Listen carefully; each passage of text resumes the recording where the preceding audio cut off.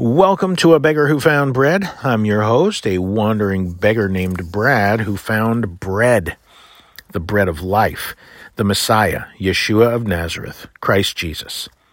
I hope to reveal this bread to others that they may get their affairs in order. This episode, Money Talks. Credit Rock and Roll Hall of Famers AC/DC for the title to this episode. And I think I used one of their song titles in the past also, but I'm not 100% on that point. This is, after all, the 205th episode of this podcast. What? I know, right? So it's possible. But shout out to all of you, and I appreciate those who listen, who like, who subscribe, and do all the things, rate, review, and share. Thank you for all of that. And AC/DC's original vocalist, Bon Scott, he passed away in 1980 of alcohol poisoning. The band considered just hanging it up at that point, but they were encouraged by Scott's family to continue, and thus began the search for a new singer. Brian Johnson, who had been the vocalist for the English band Geordie for years, had all but decided to drop the mic forever when he received a strange phone call. It was a woman with a thick accent who called asking to speak with Johnson. He told her it was him, and she told him he was to attend a tryout for a band. She did not tell him what band, just to show up for an audition. And she only referred to herself as Olga from Volga. He said it felt like a spy movie. He went and was shocked when it turned out to be the Australian rockers AC/DC looking for a new singer. They asked him what song he wanted to perform, and to their surprise, he chose a song by Ike and Tina Turner. And they were actually happy to hear that, mostly because all the others who auditioned only wanted to sing Smoke on the Water. Everyone else who auditioned selected that Deep Purple classic, so they were kind of relieved he didn't choose that song, and the band ended up having to quickly learn the song Johnson selected, which he felt like put him at an advantage. Seemed to work in his favor because Brian Johnson has been the band frontman ever since.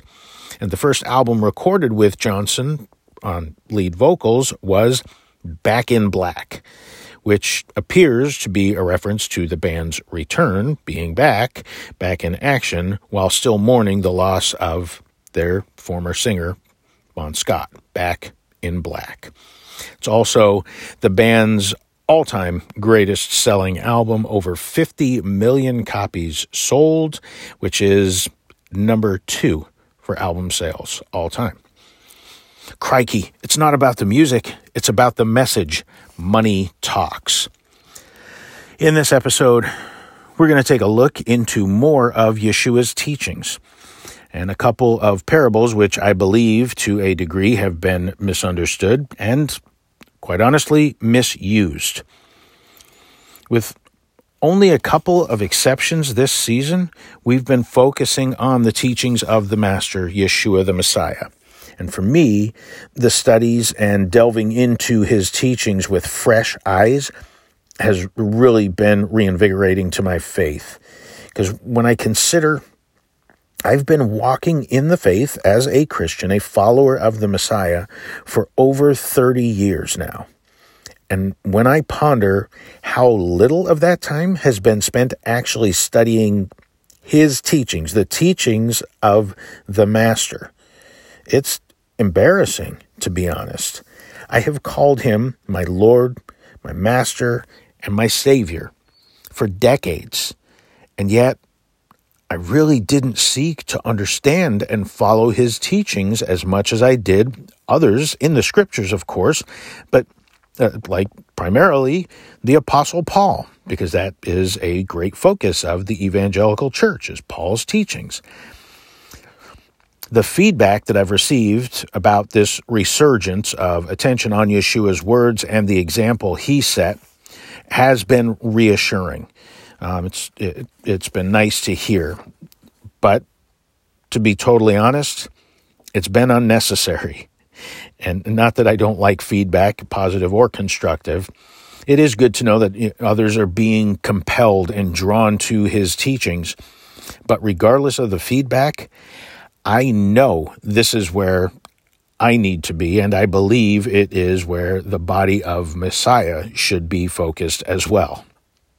So with all that said, let's look at Luke chapter 16. It's been highlighted by many of the prosperity preachers that Yashua spoke about money even more than heaven. And that's a valid statement. It's accurate. But what did he say about money? Certainly not what the motivational money ministers would have you think.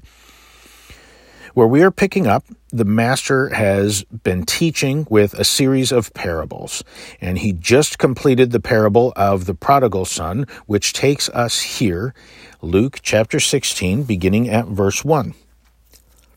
Now Yeshua was also saying to the disciples, there was a rich man who had a household manager, and this manager was accused of squandering his belongings. So he called the manager and said to him, "What is this I hear about you? Give an accounting of your management, because you cannot be manager any longer." Then the manager said to himself, "What shall I do? Since my master is taking the management away from me, I'm not strong enough to dig. I'm ashamed to beg. I know what I'll do, so that when I'm put out of management, others will welcome me into their homes." So he called in each one of his master's debtors, and he said to the first, "How much do you owe my master?" He said, 100 units of olive oil. The manager said to him, "Take your bill, sit down quickly, and write 50. Then he said to another, "Now, how much do you owe?" He said, 100 units of wheat. The manager said to him, "Take your bill and write 80. Now the master praised the crooked manager because he had acted shrewdly. For the sons of this age are smarter when dealing with their own generation than the sons of light. I say to you, make friends for yourselves from the wealth of the world, so when it runs out, they will welcome you into eternal shelters." Now this parable seems a little bit confusing and even cryptic in some ways, and it leaves it to be one of the least taught lessons of Yeshua, this particular parable. And the exception being when the money preachers who run with an interpretation which leads people to pursue financial gain. That's the exception to the amount of teaching that gets done on this parable. So the way this is worded, it does give the appearance of some inconsistencies with the rest of Scripture. So when we see that, if something is inconsistent with the rest of Scripture, we need to dig deeper and we need to look at what are definitions, what are the translations, and what's really being said here. So I want to look at a few supporting texts. First, from some wisdom from King Solomon, from Ecclesiastes. He wrote, "A feast is made for laughter, and wine makes life glad, but money is the answer for everything." And yes, that of course is another favorite of the prosperity pushers, but I believe the parable we just read, spoken by Yeshua, actually brings the deeper truth and the true meaning of what Solomon meant in that writing. Money is the answer for everything. Solomon also said, "A lover of money never has enough money, and a lover of wealth is never satisfied with his income. This too is futile." In his first letter to Timothy, the Apostle Paul wrote that the love of money is the root of all evil.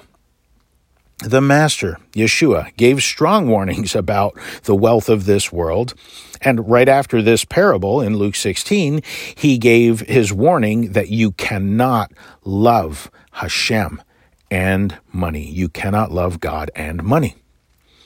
So let's look over this parable and get to what I believe is the proper interpretation. And I find it interesting that Yashua did not explain this one as he did with some of the others. And I think this means that it's actually simpler than we have made it. So what do we have in this parable? There's a rich man who has learned the man who is supposed to have been managing his accounts has been misappropriating funds. We don't have many other details.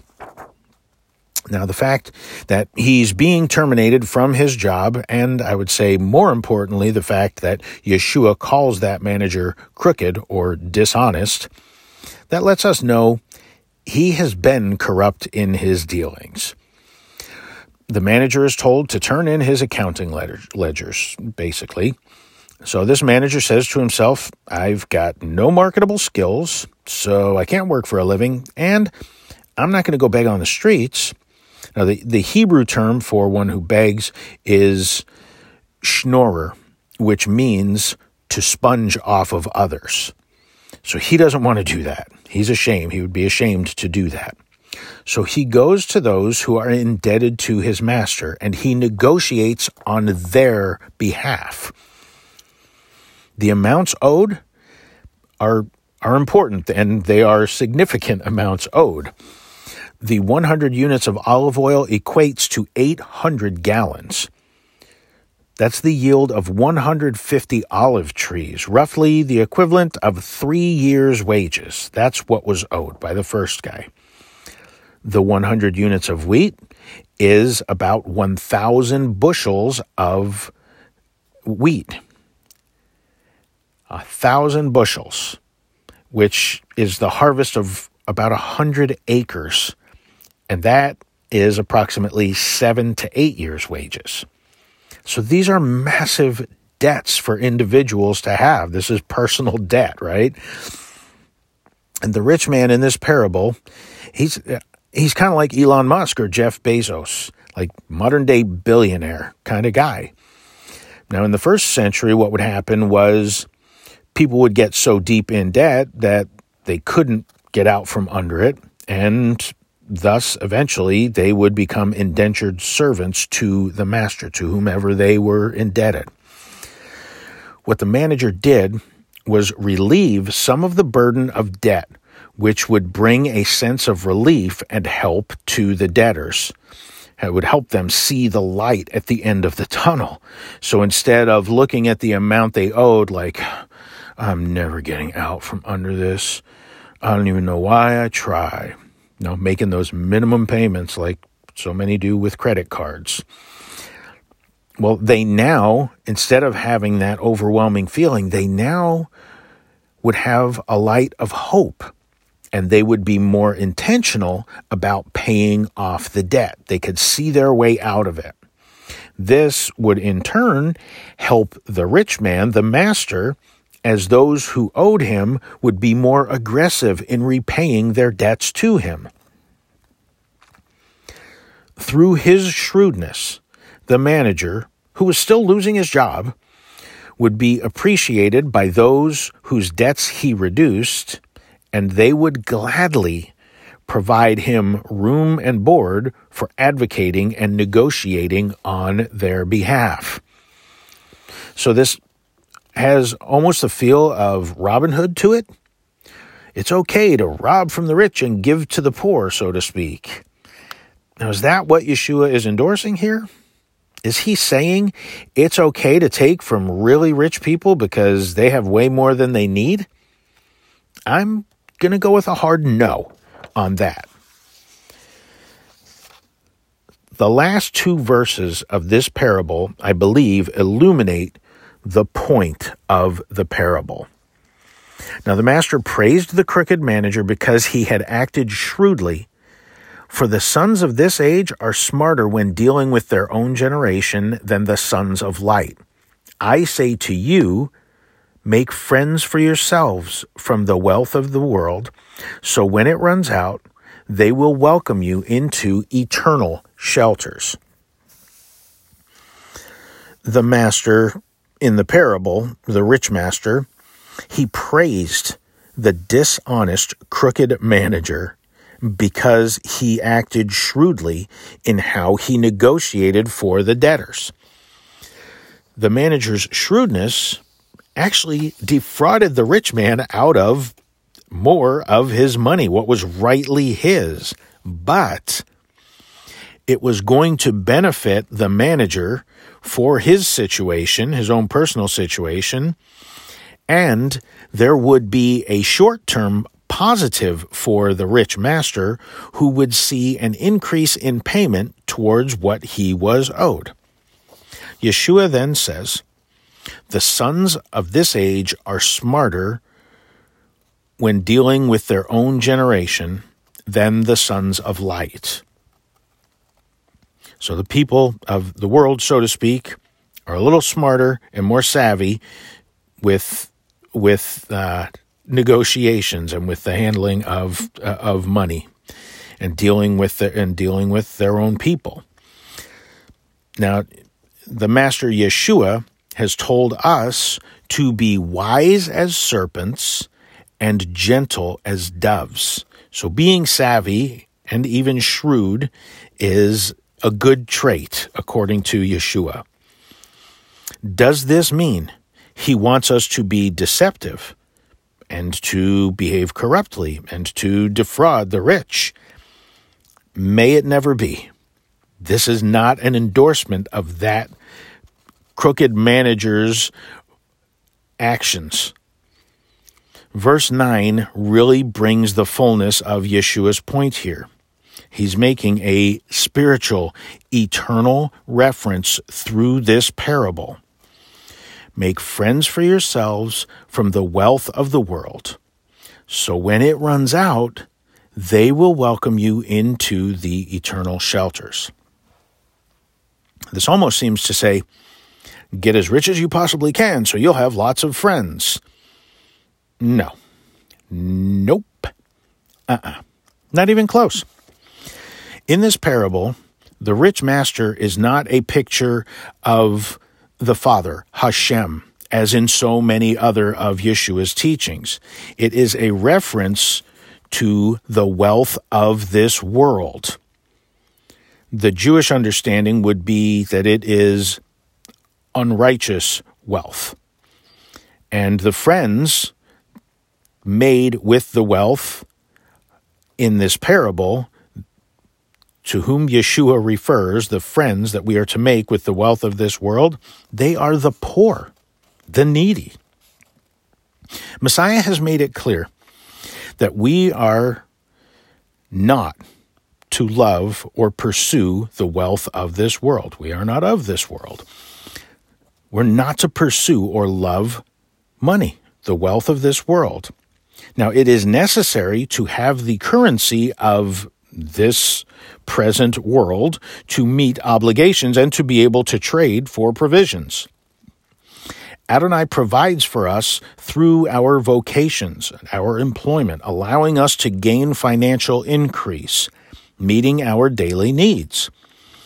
The nutshelling of this parable is that we should use the wealth of this world to lessen the burdens of others. It's all about charitable giving, tzedakah, righteousness through charitable giving. Using the wealth of this world, which we obtain through our work, to meet the needs of the poor, the needy, the widow, and the orphan. And this will cause these ones, the friends we have made using the wealth of this world, this will cause them to plead to the Father on our behalf, that we would have eternal shelters. Meaning, how we treat the needy has a direct connection to our portion in the coming kingdom. Loving our neighbors as we love ourselves, which Yeshua and the Apostle Paul have both said fulfills the Torah. I believe the parable at the end of this chapter actually reinforces this interpretation of the one about the crooked manager. I'm going to read right now how Yashua followed up this parable. We're going to pick up in verse 10 here, and this also strengthens the interpretation that I just shared. In verse 10, the Master says, "One who is faithful in the smallest matters is also faithful in much, and the one unjust in the smallest matters will likewise be unjust in much. So then, if you cannot be trusted with unjust wealth, who will trust you with true wealth? Now, if you have not been trustworthy with what belongs to another, who will give you anything of your own? No servant can serve two masters, for either he will hate the one and love the other, or he will stick by one and look down on the other. You cannot serve God and money." Now the Pharisees, who were lovers of money, were listening to all these things and sneering at Yeshua. But he said to them, "You are the ones who justify yourselves before the people, but God knows your hearts. For what is prized among men is detestable in God's sight."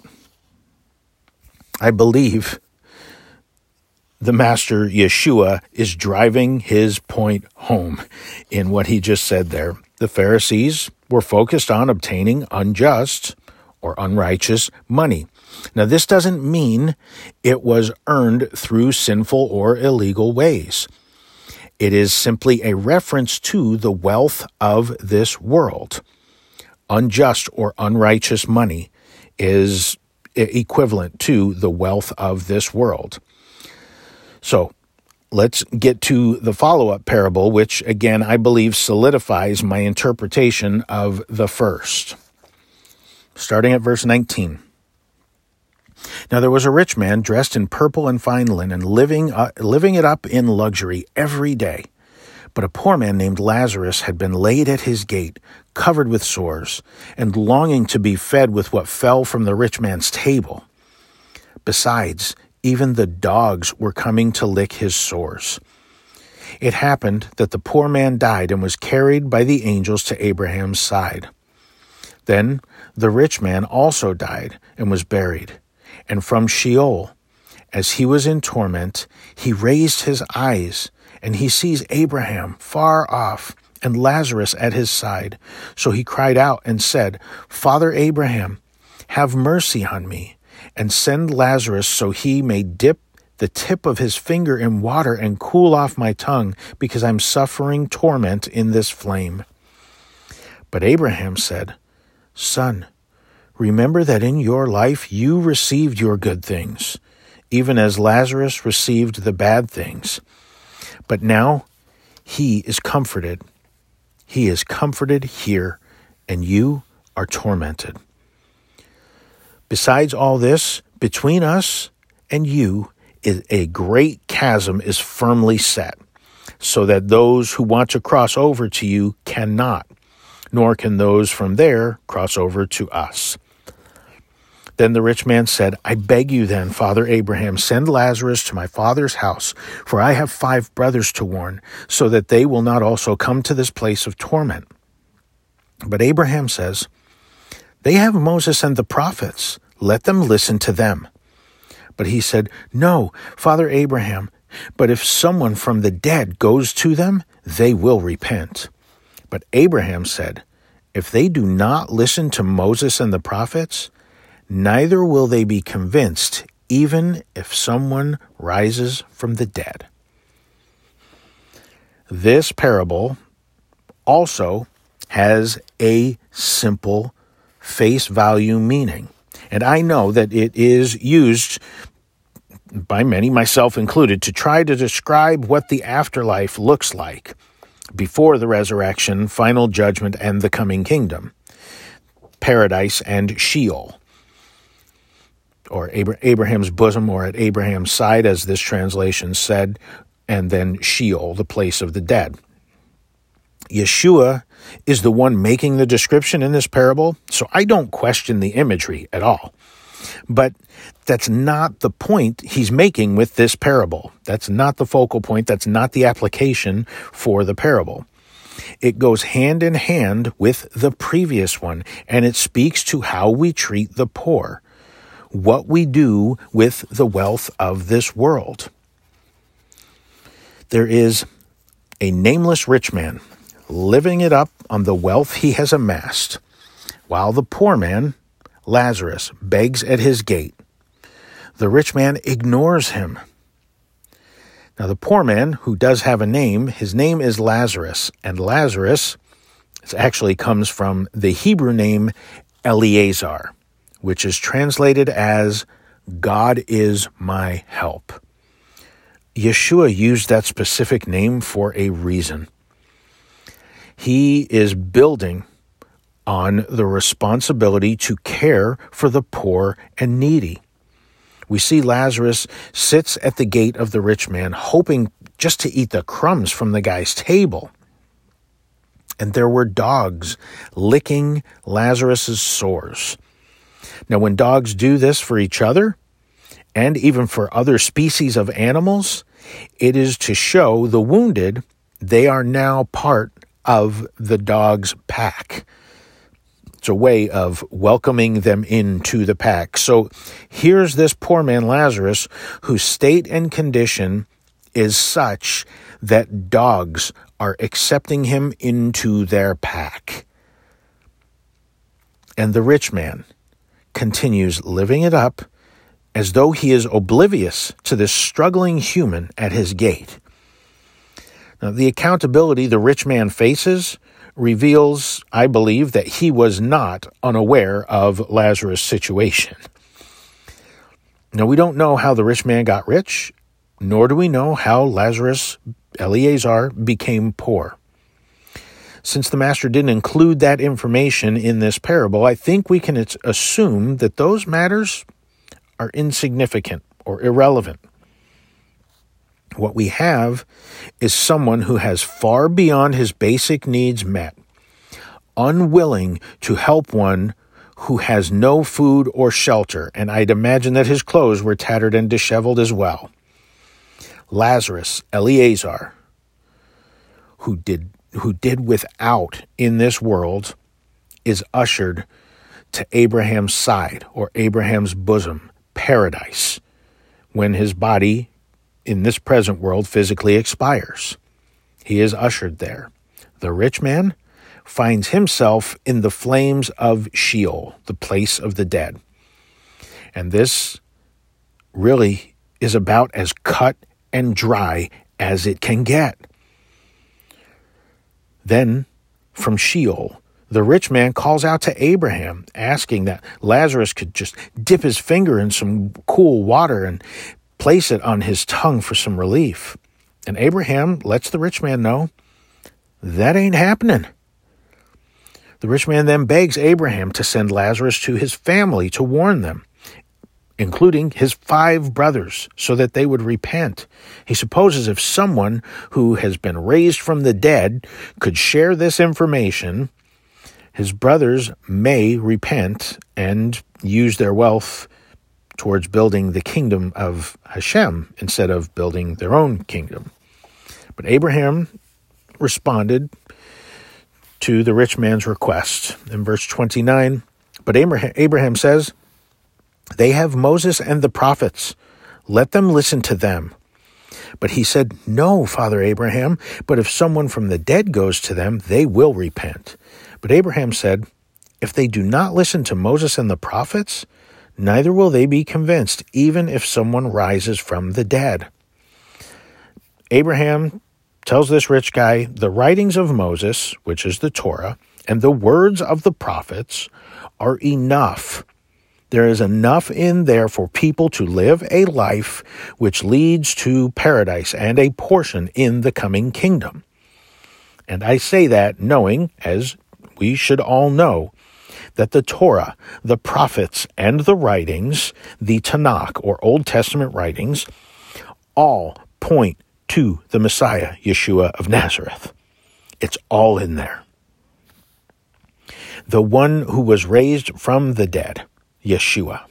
That's where they all point to. And still today, even with the resurrected King testifying of what Moses and the prophets said, there are those who do not believe and repent. Even as was said in that parable, when we read that Yashua said, the greatest command is to love Adonai Elohim, the Lord our God, with all our heart, soul, and might, and to love our neighbors as ourselves is like it, and that all of the Torah and prophets hang from these two commands. He is telling us the Torah and the prophets teach us how to love Adonai Elohim with all our heart, soul, and might, and how to love our neighbors. It's in there. You have the Torah and the prophets. This man was told his family had the Torah and the prophets. They had enough information there. Caring for the poor, needy, widow, and orphan is top priority to the Holy One, blessed be He. If it is His priority, it should be our priority. And I think a good challenge for us would be when we see someone in obvious need, whatever that is, financial, physical, emotional, whatever their need is, they have a need for help, regardless of how they got to that place, that we would just say to ourselves in our minds, if not in our lips, as we're driving or as we're walking, wherever we are, just say to ourselves in our minds, or again, speak it out loud. There's Lazarus, Eleazar. God is my help. Did God put him in my path for a reason? I'll speak for myself here. I know I can do more than I currently do. I have Moses, the prophets, and even the one raised from the dead, all testifying the same thing. Seek justice, love mercy, faithfulness, walking humbly with our God. They're all saying the same thing. I have them all. I can do more. Hashem has done the work. He provides the means. He paid the price. He empowers to accomplish the tasks. And I am out of excuses. Father, have mercy on me, a sinner. Strengthen me. Wake me up to do according to your will, your word. I hope that this has challenged you and blessed you. And as I encourage you, please study to show yourself approved of God. There is a lost and dying world, desperate and starving, and we have the bread they need, the bread of life, Yeshua the Messiah. Let's go out and give them heaven. Until next time, may the grace, the Master Yeshua the Messiah, found in the eyes of Hashem, be upon you and all your household. And may the peace of God, which passes all understanding, reign in your hearts and minds in the Messiah Yeshua. Grace and peace. Chen Shalom.